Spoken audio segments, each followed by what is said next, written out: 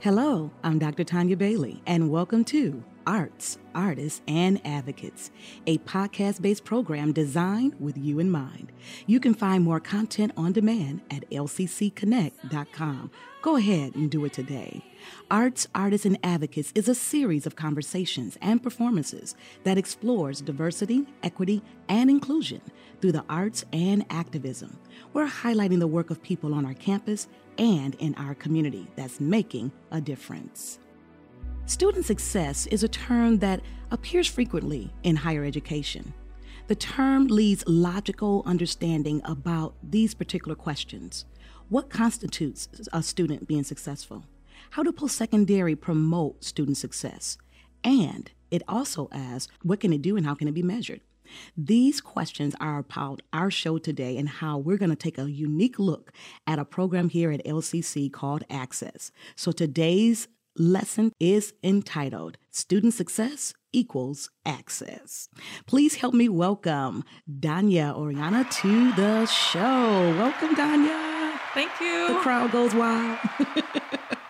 Danya, thank you so much for being here. Tell our listeners, who is Danya and where are you from? Hi, my name is Danya Oriana, and I grew up in a small city in southwest Minnesota called Worthington. Now, tell everybody where, how that small city has influenced you to have this big city life. Absolutely. So Worthington, Minnesota is a small city built around the edges of this beautiful lake in the Great Plains, where winters are harsh, and many people live in chronic generational poverty or working class conditions. Growing up in this combination of this beautiful yet also terrible weather and environment, as well as these economic realities of rural America, instilled in me that ability to adapt and flow and resiliently find reasons for joy and hope in any situation.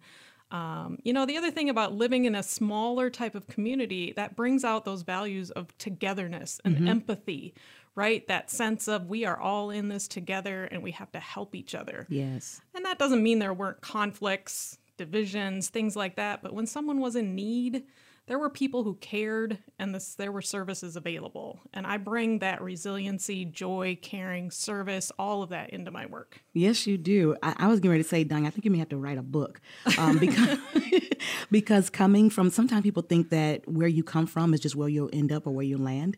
And that's not true in your case. Tell us about how where you've come from has impacted your current position. Tell us what you do, and how does it help you advocate for this amazing community? Absolutely. So my current position here at Lansing Community College is the coordinator for the Access Scholars Program. Yay. In the Cesar Chavez Learning Center, which is one of the amazing campus locations representing the LCC Office of Diversity and Inclusion. I'm biased. Yes, I love that office. I love that office. Shout out to ODI. Right? Exactly. Tell us what ACCESS stands for, Danya. Sure. ACCESS stands for Access to College and Careers with Excellence through Student Services. I love it, ACCESS.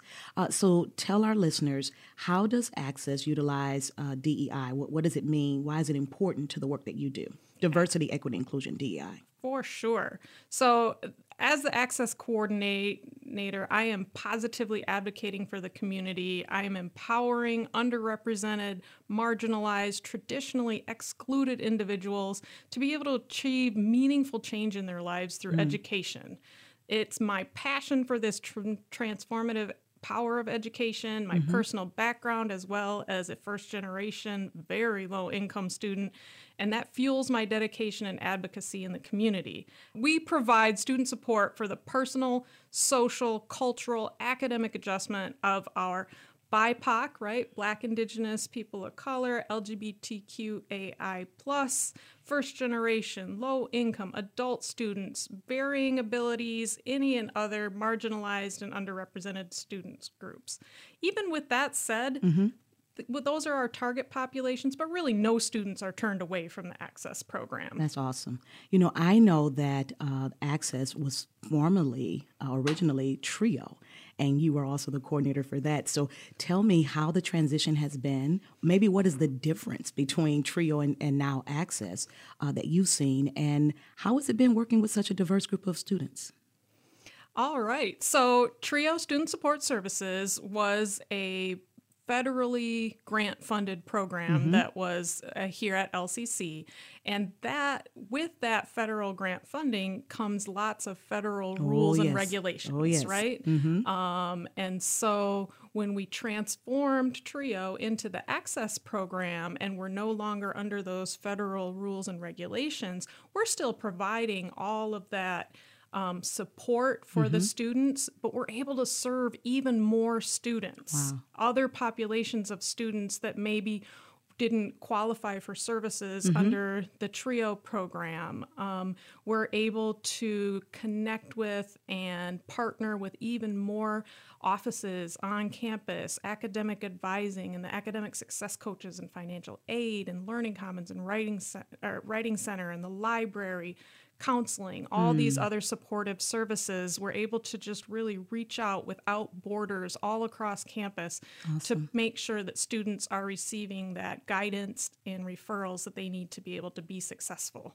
That's awesome. I kind of want to join Access myself just listening to you because it sounds like it's a program that provides almost like a wraparound support for students, particularly from those that are from marginalized backgrounds or historically marginalized groups of students. And I'm really happy that you're coordinating that. We also like to do fun stuff here on the show. And therefore, I want to engage you, Danya, just kind of flip the script for a minute in a game we call If. Yeah. So If is an amazing opportunity for us to have a little fun. I'm going to say a couple of if statements, and you'll fill in the blank, and then we'll award you with some cool prizes. I'll do my best. All right. So if diversity was a car, what would it be and why? All right, so diversity is all about acknowledging and celebrating our differences, right? Correct. So diversity is a car, maybe a hybrid. Ooh. So one that uses both gas and electric, right? Within one car, you have differences in the energy sources that drive the engine. Oh, that's good. They're both important and they're working together. Ding, ding, ding, ding, ding, ding, ding. You are off to a great start here, winning already on the game called If. Okay, here's our next question. If inclusion was a dessert, what would it be and why?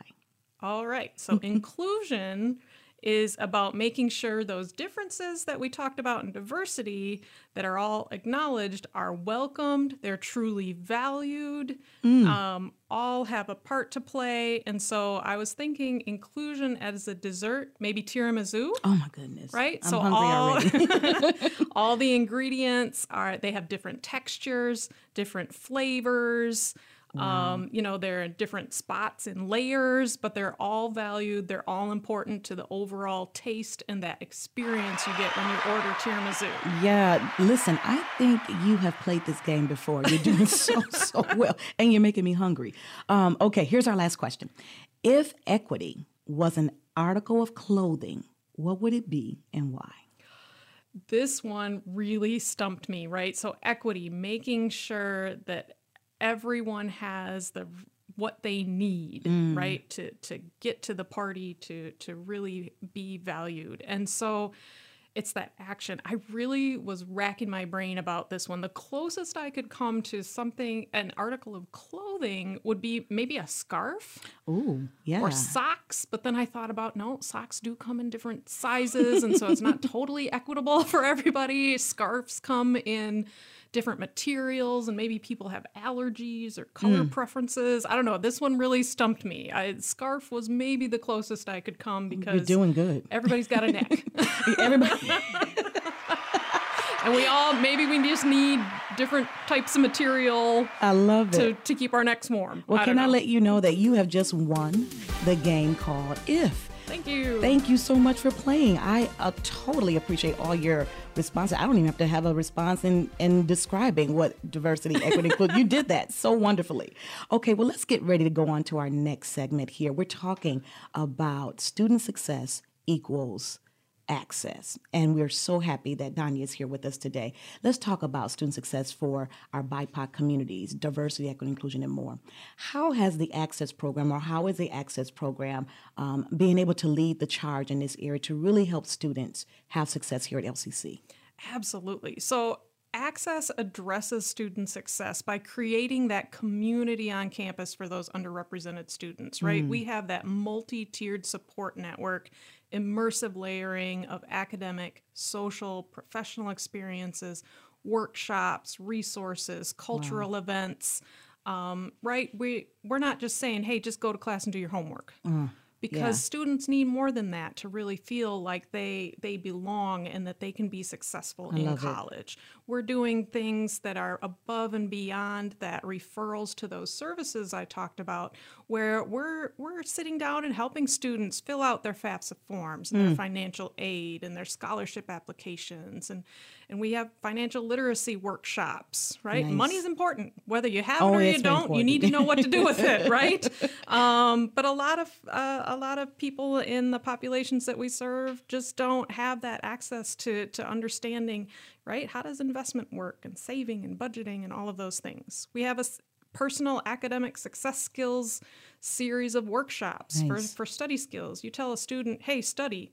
But what does that really mean, right? And so we're really breaking all of that down. We help them with transfer institution campus visits. Wow. How do you know where you want to go next if you've never been anywhere? I love the right? exposure. So that exposure.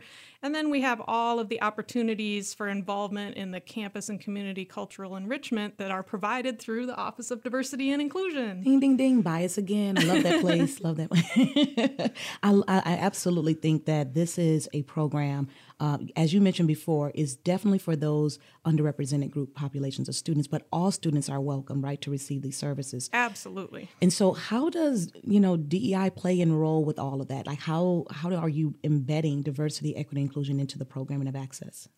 For sure. So we embed DEI into everything we do. We celebrate that diversity, the multicultural achievement. We're fostering confidence. We're really working through, like what I say, when we have a workshop or something like that, we are looking through our materials and making sure that everybody has representation and that the language that we're using makes everyone understand that they belong, that this academic environment that we're in is for them too, and that they can be successful. Yeah, I think sometimes we forget that when students come to college, it's a whole new environment, right?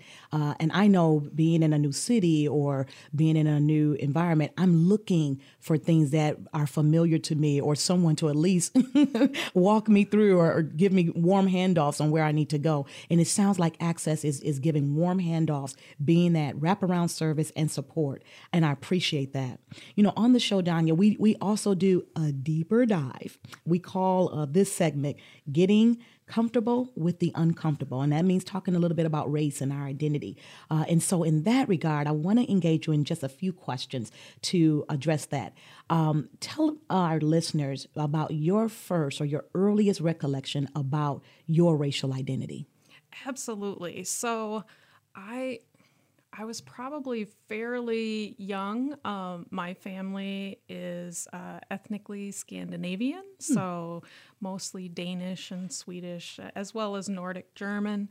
And so all of our holiday celebrations involve things like foods from that area. Yes. My older aunts and uncles spoke Danish, things like that. I do remember this amazing experience I had with my grandmother. I was probably 4 or 5, and she sat us all down, all of us kids and little cousins, and she talked to us about race and ethnicity. Wow. In At this, 4. she kind of sat us down and she told us this story. She grew up in a log cabin out in the middle of the plains, rode horses, things like that, her mother.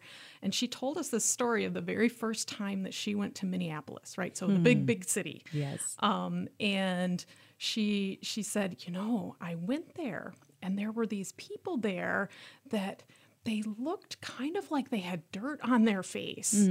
And I said it would have been my great-grandmother, she said, who are those people? Can we do something for them? They seem to have, be dirty and we want to help them.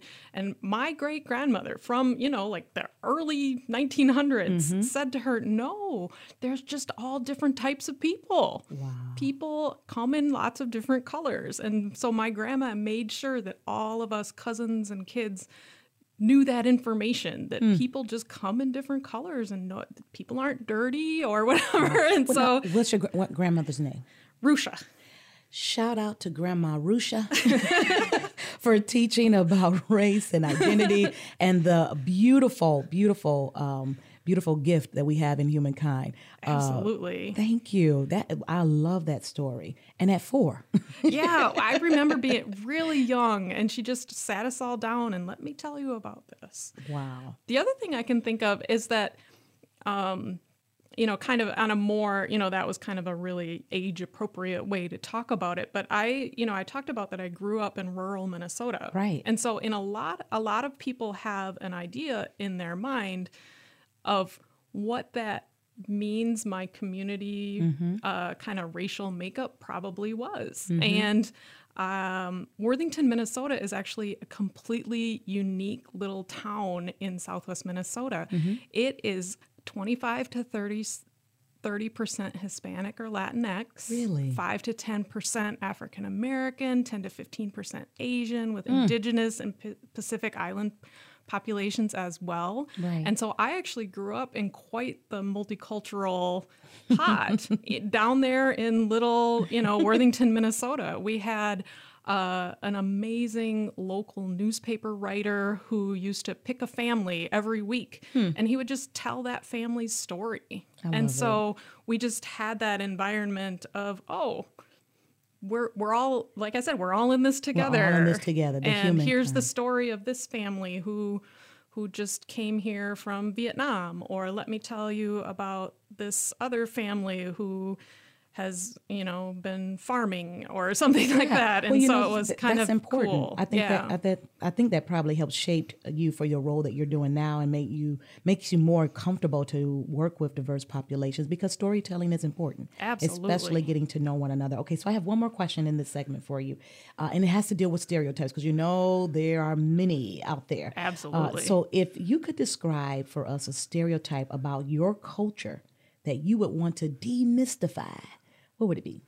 All right. So I have one that's a serious one, and then I have a kind of a funny story to tell. And so one stereotype of, Nordic or Northern European people is that we're all very stoic and not very fun and serious all the time. And definitely I'm serious when it comes to it, but I know you to be fun. Exactly. We're super hilarious, fun, can be spontaneous, things like that. And so I know, we're all just engineers or something like that, but that's not the case at all, right? Arts and artists and everybody. Well, let's give a celebration for debunking that stereotype. For sure. Absolutely. It's been debunked. Okay, you said you had one more. So I have this funny story about something that I didn't even know was a stereotype. I used to teach at Sexton High School here in Lansing, Michigan. And, that the student population is primarily African American, all of that. And so one day the students, they called me Miss O, right? Instead of Miss Oriana. Miss O, what are you, right? And so I said, well, I'm Scandinavian. And this student looks at me and he says, oh, so you really like cheese. I'm like, well, I mean, I do. I didn't know that was associated with being Scandinavian, but sure. That is funny. Well, that's another stereotype debunked. She just likes cheese just because, it's cheese. Right. I love that, Mrs. O. I'm going to have to start calling you that, Mrs. O. And so Danya, as we get ready to end the show, I really want people to understand how they can get involved with the Access program. There might be students listening, those that are enrolling in the summer or coming here in the fall, whenever they hear this podcast. I want them to know what's the space like if they were to come in person, and where is it located, and how and why should people get involved? Absolutely. So the Access program, like I said, it is housed in the Cesar Chavez Learning Center, which is in the Arts and Science building on main campus at LCC. It is in Arts and Science 1313. 1313. So if you walk in the front door of the Arts and Science building, it is on your left-hand side, and you are greeted with purpley pink doors, and you walk inside and it says you are welcome here right on the wall. And that's an important point, right? We've talked about belonging and all of these issues. And so we really want students to feel like this is a place where they can come. There are the space is divided up a little bit into, it's open with big windows, but it's divided up into certain kind of areas. Certain areas are a little bit more loungy, social, with more comfortable furniture. Other areas are more set up for study spaces and places where maybe they could gather together with classmates or meet up with their professors. We have professional tutors that come in there and reference librarians. And then we have even some smaller private cubicles where if they really just want to concentrate, they can do that. And there's workstations there too. So if they need to use a computer. Yeah, I hear there's a big fish tank in there. There are 2 giant fish tanks in there. One is freshwater fish and the other one is saltwater fish. And so I always say, you know what? If you just need to come and just zone out, meditate a little bit, watch the fish right before your math test, right? Calm your stress before that, then come on in. I love it. And so the space is at 1313 Arts and Science Building. It's in the Cesar Chavez Learning Center. You're there. A team of amazing, passionate people about student success is there as well. What other things would you like to say before we leave about student success and how it equals access? Absolutely. So I'm glad that you brought that up, that there's a whole team, because in the Cesar Chavez Learning Center, we have 3 other programs as well. We have the Men About Progress program, the WISE Institute, and the Lucero program. And one thing about ODI is that we really, truly are a team. We have these different programs. Access is maybe like an umbrella program that covers any and all students and really focuses in on their academic and social success. But students are welcome to participate in any and all the program. And the staff from all the programs, we all work together. And we have students in common.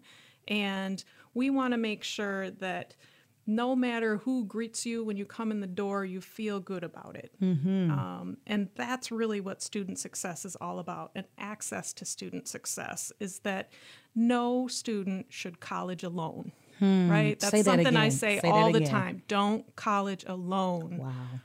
Everybody needs a team. And that's what we provide. That's what access is all about. Having that team that's got your back, that helps you through all the little ins and outs of being able to enter college in the first place, be successful while you're here, and then graduate and go on to either the workplace, to a transfer institution, wherever that might be.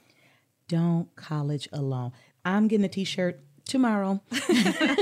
I want to thank you so much, Danya Oriana, for being with us. She's our access coordinator in the Cesar Chavez Learning Center. This has been such a great joy talking about student success equals access. Thank you, everyone, for listening and tuning in to Arts, Artists, and Advocates, a podcast-based program. And we want you to find more content on demand at lccconnect.com. Go ahead, do it today. Arts, Artists, and Advocates is a series of conversations, performances that explore diversity, equity, and inclusion through the lens of arts and activism. We're highlighting the work of people on our campus and in our community that's making a difference. I've been your host, Dr. Tanya Bailey, and I'm reminding you that you matter. We'll see you next time.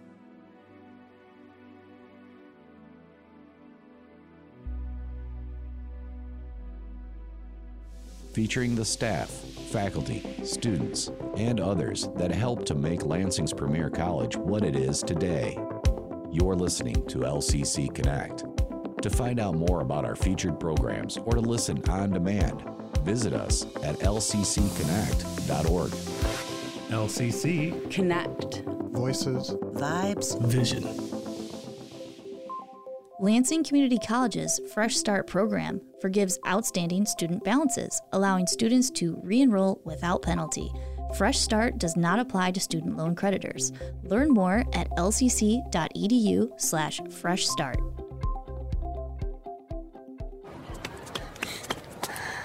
Come on, Dad, I'm running circles around you. I know, sweetie. Dad's not very fast these days. What about yesterday?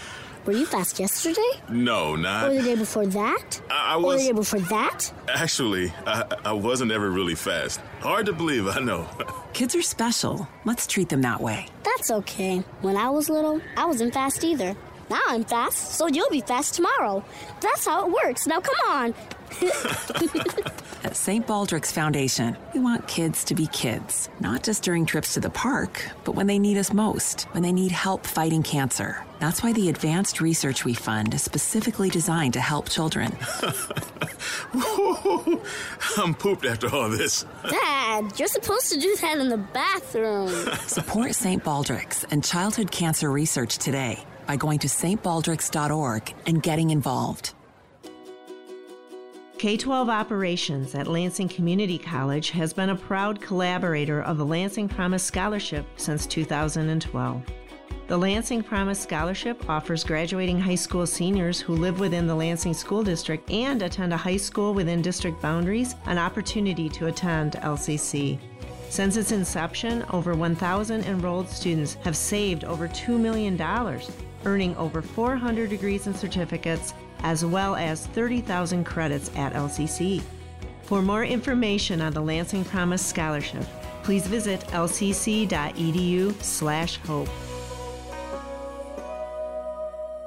LCC Connect. Voices. Vibes. Vision. We but mirror the world. All the tendencies present in the outer world are to be found within us. If we change ourselves, the tendencies in the world will also change. This paraphrased quote from Mahatma Gandhi is the basis of the program you are about to hear. I'm Dedelian, and this is Shining Stars, a program dedicated to searching out and bringing attention to individuals and organizations that are fostering positive change within our community and within our world.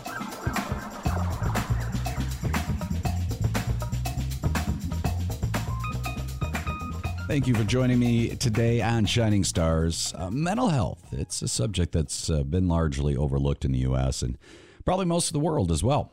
However, as the pandemic has become a part of everybody's day-to-day lives, the story of mental health has changed. A lot of people are finding that they are beginning to struggle with inherent anxiety, the depression, and of course the frustration that came with the pandemic, showing us that mental health isn't just limited to the few, it affects us all. Now, the Mental Health Association in Michigan, it's also known as MHAM, it is the state's oldest nonprofit organization dedicated to improving the care and treatment of mental illness and promoting positive mental health. To tell us a little bit more about MHAM, joining me in the studio today is an individual who has made it her passion for improving the lives of people affected by mental health conditions. I'm pleased to welcome President and CEO of the Mental Health Association in Michigan. Her name is Marianne Huff. Welcome to the show, Marianne. Well, thank you so much. I am so happy to be here today, to talk about one of my favorite topics, which is mental health. I am happy we're able to. I would imagine that the drive-in had to be a challenge to your own personal mental health. You apparently ran into quite a bit of construction, right? Yeah, it was a challenge because I live in Holland, and normally it would take me an hour and a half to get here, and it took me about 2 hours and 15 minutes to get here because of construction and traffic and GPS rerouting me in strange ways. And so thank you for your patience. I'm just grateful I made it. I am thankful for that you forged on and made your way here, because I was really interested in talking to you a little bit about the Mental Health Association in Michigan.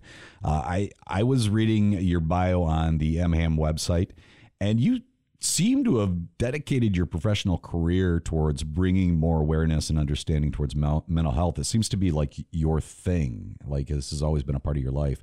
Tell me a little bit about yourself. Sure. Well, I think that's a really good way to describe it. I really think I was sort of born or pre-programmed to work in the mental health space because, like a lot of people that work in mental health, I have family members and friends who struggled with significant mental health conditions, starting with on my dad's side, my grandmother and my uncle, both of whom struggled with schizophrenia.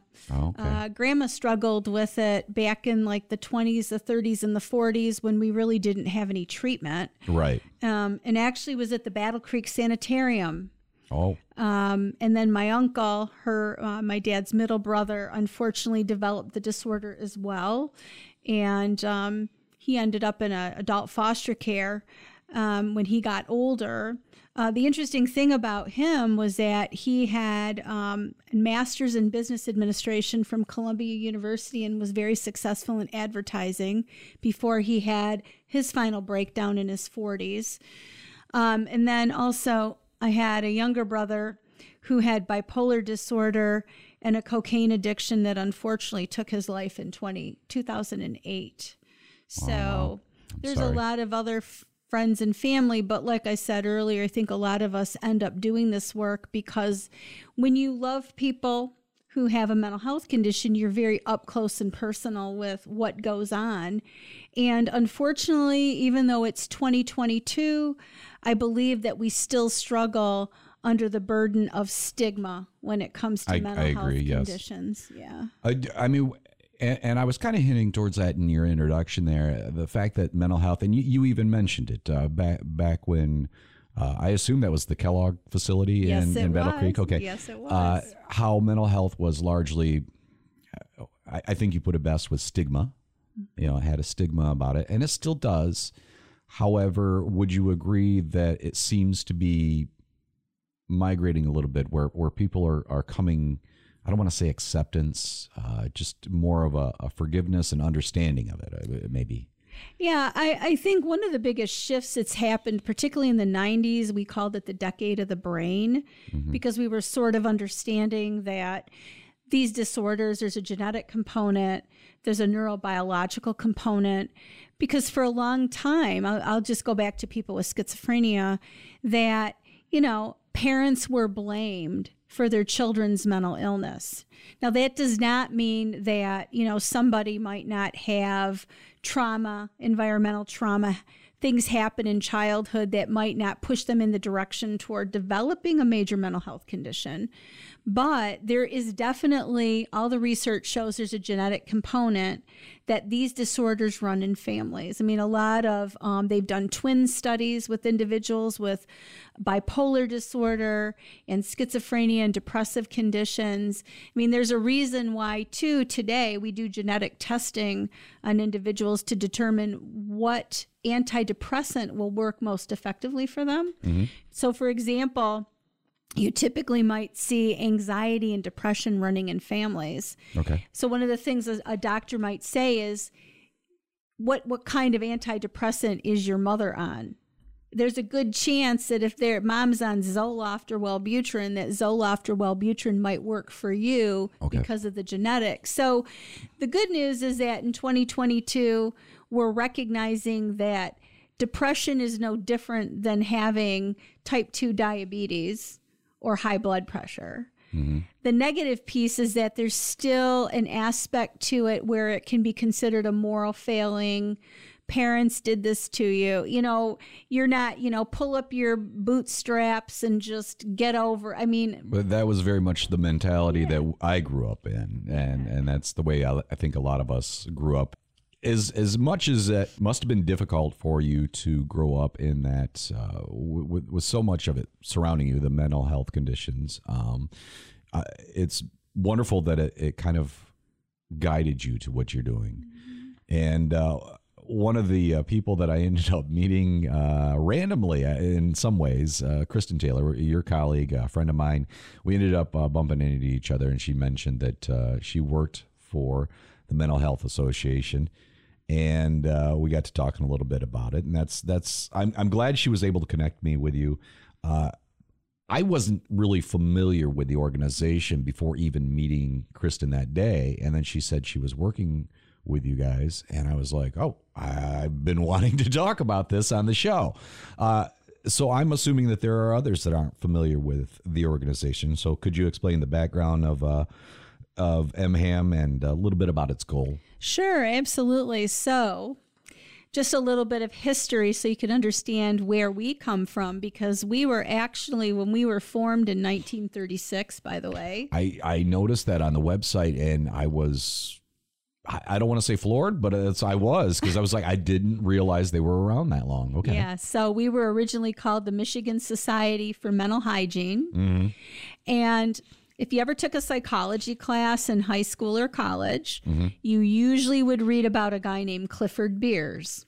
Okay. The name's familiar. Yes. And the reason that's important is because Clifford Beers wrote a book called A Mind That Found Itself. Okay. And what he was a Wall Street stockbroker who had a series of psychiatric breakdowns when he found out his brother was diagnosed with epilepsy. All right. And he ended up in both public and private. At the time, the early 1900s, we called these places asylums. So he ended up in a public asylum and he ended up in a private asylum. And what he did, the conditions were so horrible that he wrote the book called A Mind That Found Itself. Mm-hmm. So basically from that book, what came forth from that was the very first mental health association in the United States. And where was that? That was in Virginia. Oh, okay. So they create basically the National Mental Health Association, and then around the country, states that wanted to could create what's called affiliates. And right. So in 1936, we became an affiliate.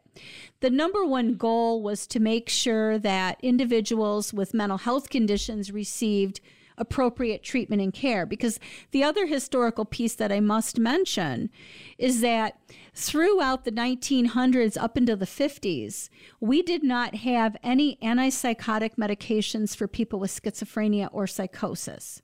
Right. So basically, by the time the 50s rolled around, we had almost 500,000 people across this country in large, sprawling, insane asylums or hospitals, and they didn't have really any treatment except for, fortunately or unfortunately, we had ECT, electroconvulsive therapy, where you shock people. Right. We also had, back in the 40s, we had what was called insulin shock therapy, where they would give people overdoses of insulin and they would put a long rubber tube down their nose. Oh, geez. They would give them high doses of sugar to bring them out of the coma. Wow. We used to use a drug called metronidazole to shock the brain as well.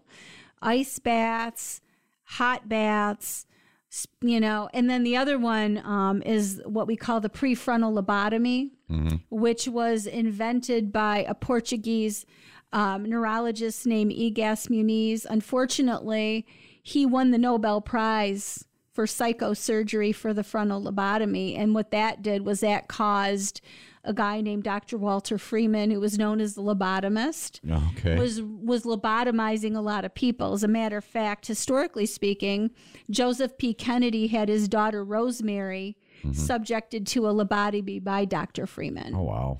And it wasn't until the 70s, psychosurgery, which is what they called it, because and some of you that are squeamish, you might want to not listen to this part, but what basically... I'm going to have to be one of those people, well, probably.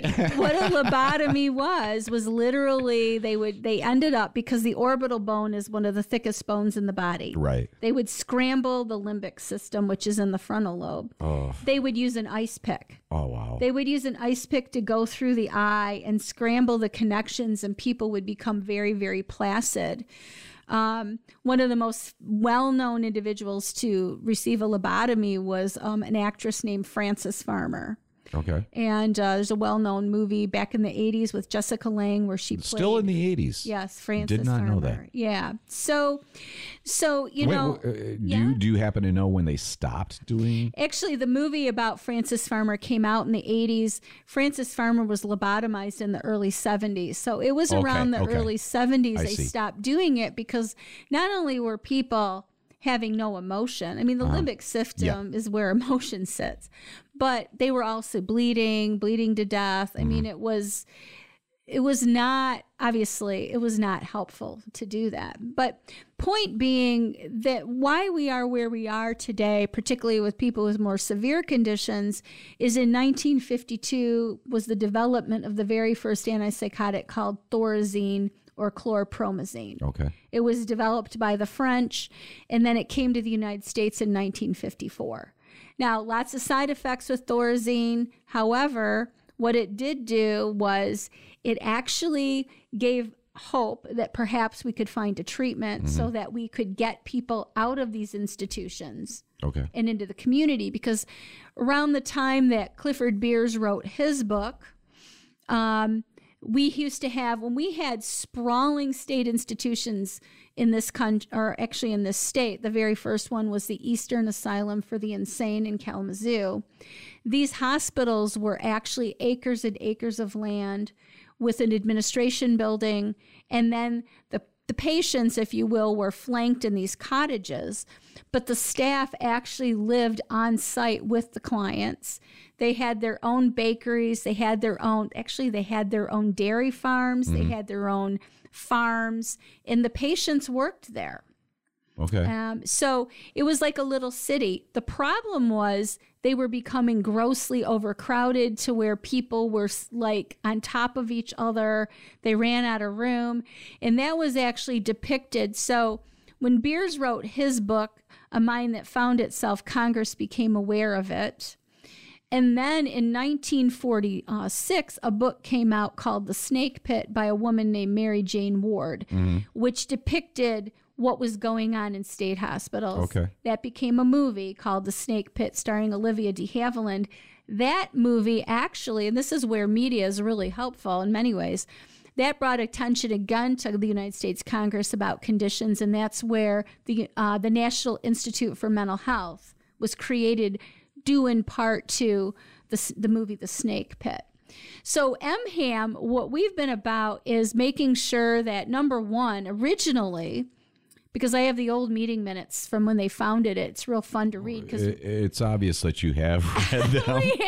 You are a walking encyclopedia of this. Oh, thank you. Well, we had Mrs. Edsel Ford on our board at one point. Oh, and a lot of the founding members of the Mental Health Hygiene Society of Michigan were doctors and psychiatrists who desperately wanted to see that people who needed to be in institutions were treated better. So that was the foundation. But then it was focused on things like looking at ways to improve treatment, research, public policy. For example, the only state hospital for children in this state is called Hawthorne Center. Our organization had a lot to do with the founding of Hawthorne Center. All right. We had a lot to do with the founding of some of the other state hospitals. As we moved on, we became also focused on community education about mental health conditions. And then for about the last 20 years, we became pretty focused on mental health public policy. We're moving back into education. But for example, some of the legislation that the Mental Health Association was really instrumental in was a bill that just got signed into law by Governor Whitmer back in March called Senate Bill 412. And for those of you who don't know, why is that important? Well, after battling for a long time, MHAM and a lot of other advocacy organizations were able to get into law that individuals with certain conditions who have Medicaid do not have to go through prior authorization or step therapy to have access to the better medications. That's a huge step there. Yes, it is. It was years in the making. So, like, for example, if someone has a mental health condition, let's say they do have schizophrenia. Previously, they might have had to gone through older medications. It might not be as effective, like a drug called Prolixin, Haldol. Now they can access the newer medications that are out there and save themselves the burden of perhaps a lot of side effects. So that's just an example of some of the work that we've done. Obviously, Mental Health Association in Michigan, like any organization, has evolved over the years, but we will always be focused on mental health public policy. There's a hearing at the House Health Policy Committee. One of the issues we've been tackling is mental health parity. We have some parity bills that are out there. And if you're not familiar with mental health parity, basically the easiest way to say it is mental health conditions need to be given the same amount of treatment as physical health conditions. Okay. You talked a little bit about your story. You talked about beers. In both cases, there was some tragedy in there, but I always like to celebrate the good that comes out of that. And a lot of what I think about is how positive change does come about out of tragedy. Part of the show is kind of figuring out how positivity exists within us. Can you tell me about how you would define positive change, and how do you feel MHAM falls into that? That's a great question. I mean, you've already kind of expounded on it already a lot, but if you could. Sure. Well, let me actually say it this way. I define myself as really a very positive person. You seem very much so. You know, and a person who looks at a problem and, you know, depending on the problem, I might have, you know, some strong feelings about it. But here's what I say about advocacy and why I advocate. My definition of advocacy is this: it is an antidote for despair. Okay. In other words, we are presented with problems all the time. We see problems with public policy. We see problems with law. We have societal problems. Mm-hmm. I believe that one of the reasons why it's important to have advocates, because I've been a disability rights advocate for 25 years, is this. I can look at what's going on and I can say, well, woe is me. You know, like some personal stuff in my life, I could have said, oh, woe is me. But instead, what I did was I advocated for something better. And that's why I advocate, because I know that even though there are problems, I trust that human beings and human ingenuity can figure it out if they have the will to do so. Okay. Sometimes part of the role of an advocate is really the piece about helping people find the will to do so. Right. Particularly when mental health in our state for years has been somewhat of a political football and subject to a lot of scrutiny. I mean, you know, politics is in everything, but by the same token, that also shows that people that politicians and people that are elected, they do care about it. But for me, positivity is all about looking at something and instead of focusing on the worst possible outcome, saying, what do I need to do to change this? Yeah. What can we do? For example, COVID, you know, the pandemic has been really hard on everybody. A lot of people have suffered greatly because of it. At the same time, the good news is that we are now finally recognizing that mental health must be treated in the same way that physical health is treated. Indeed. Yeah. And I mean, I feel like I'm a fairly balanced person, but I can tell you I experienced a lot of the anxiety, the depression, things that came along with it. And yeah, indeed, it's definitely, we recognize it more. And I've definitely noticed an uptick, a change if you will, more of a focus on it. So it is a good thing. Once again, celebrating the positive that came out of the tragedy. Yes. If someone's listening is interested in mental health assistance or happens to know somebody that needs help, what do you tell them? What would you say is your very first step? Okay. Well, if someone needs mental health treatment or assistance, for me, it really is going to depend upon what the issue is. Okay. So, for example, if somebody's having what we would call an acute psychiatric crisis, then where they're suicidal, then I would tell them to reach out to their local suicide hotline or Directly. the crisis line. Okay. Makes sense. Because depending on what's going on with the person, at least when you reach out to the local crisis line, they can at least get someone to talk to. That person can do an assessment to determine what the next step is. Okay. So that's one option. Sometimes family members reach out to us because they have a loved one who's been struggling with some significant symptoms of mental illness for a long time. Families often when they have a family member like that, it's amazing to me that the family member with the mental health condition can go for years and years without any treatment because the family doesn't know what to do. Right. Part of that is because in our state, and it's across the country, is when it comes to mental health treatment, certain conditions a person might experience, we have what's called adignosia, which basically is a term that means I don't think there's anything wrong with me. So we see that a lot with certain conditions like schizophrenia or bipolar disorder, where someone clearly is struggling with something, but the disorder itself says, oh, there's nothing wrong with you. You're fine. And the other piece to that is there is nothing that says that a person can't walk around hearing voices, that they can't think that aliens are, tapping into their brain. And I'm not being facetious, but these are real things that I've heard from people throughout my career, or that a person can't be really depressed. But what sort of the line in the sand, or the edge, if you will, where someone goes from sort of being on that edge to, maybe they should get mental health treatment, but they're not a threat to self or others.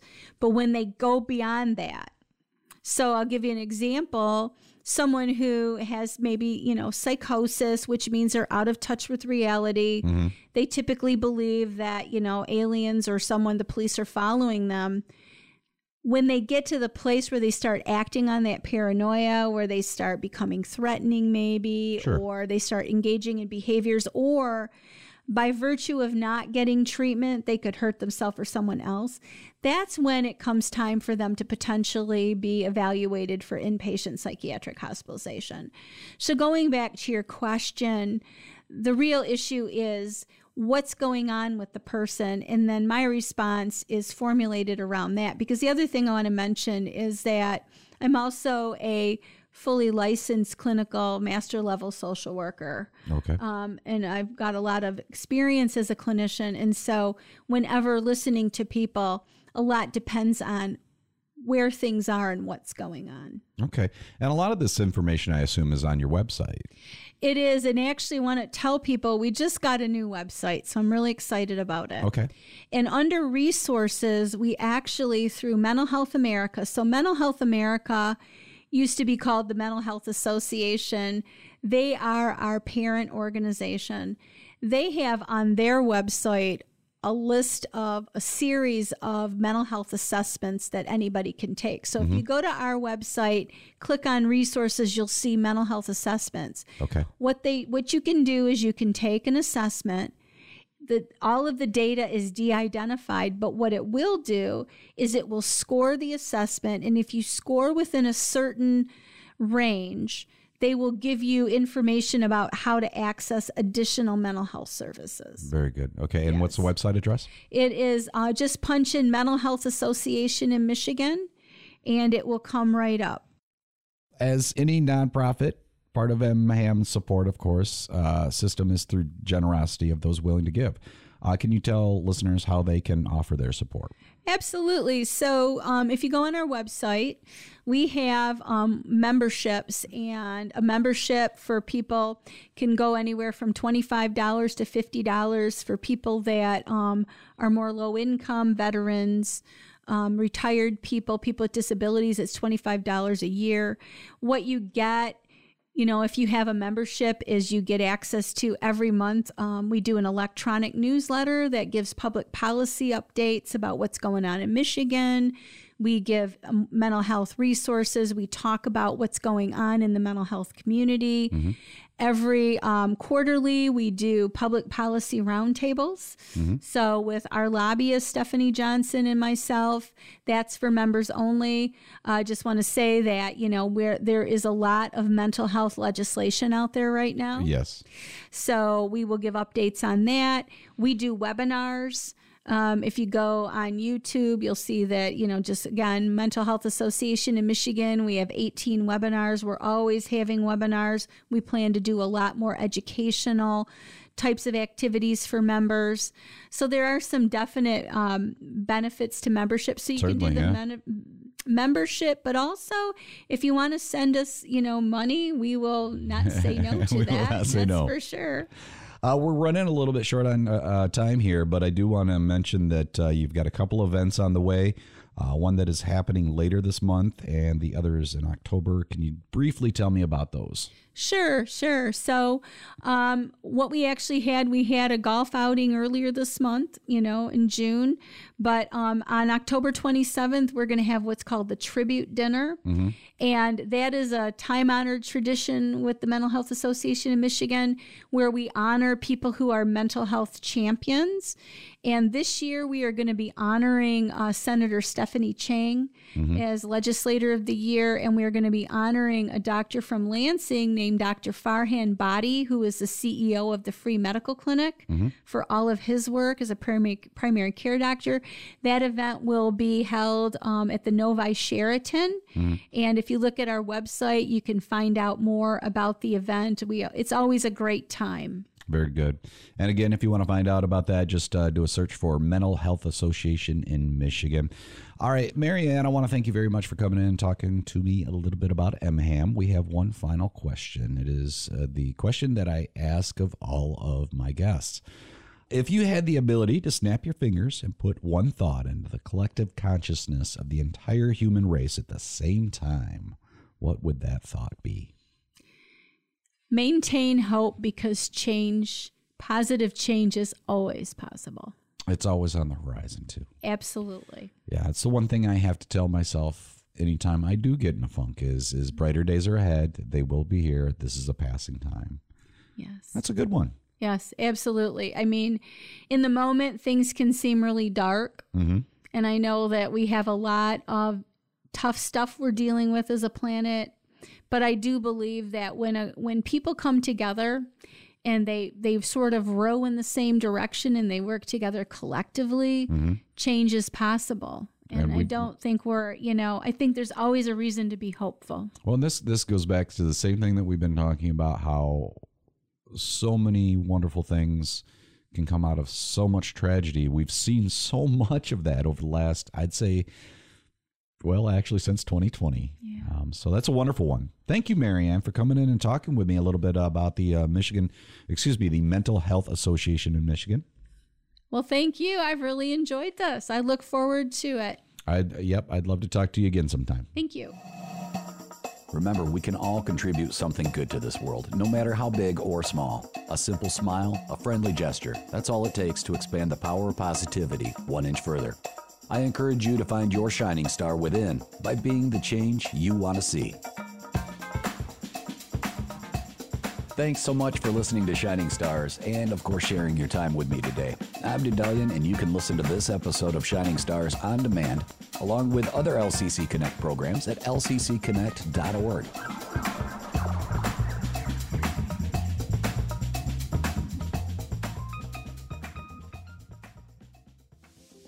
Featuring the faculty, staff, students, and others that help to make Lansing's premier college what it is today. LCC Connect, Mid-Michigan's connection to Lansing Community College. To find out more about our featured programs or to listen on demand, visit us at lccconnect.org. LCC Connect. Voices, Vibes. Vision. Lansing Community College students now have the option to go beyond an associate degree through LCC's University Center.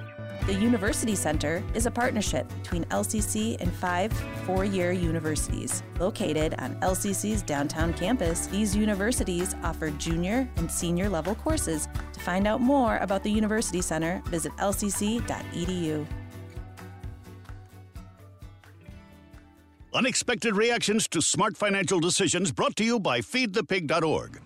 Well, I finally did it. My student loan is totally paid off. I can't believe it. I can't believe it either. I paid more than the minimum each month, and soon enough, it was gone. So you're just giving up? Giving up on what? The life of luxury. Egyptian cotton, caviar Thursdays, designer everything. What are you talking about? Our plan. What happened to winning the lottery and mastering the art of the perfect mimosa? Hosting galas, wearing enough jewelry to require a bodyguard, vacationing in the French Riviera, and then buying it. I just thought maybe it was time to prepare for my future. You know, set some financial goals, make some smart investments, open a 401k. Financial goals? Investments? A 401k? You are horrifying right now. Listen, if winning the lottery were easy, everyone would do it. When it comes to financial stability, don't get left behind. Get tools and tips for saving at feedthepig.org. This message brought to you by the American Institute of CPAs and the Ad Council.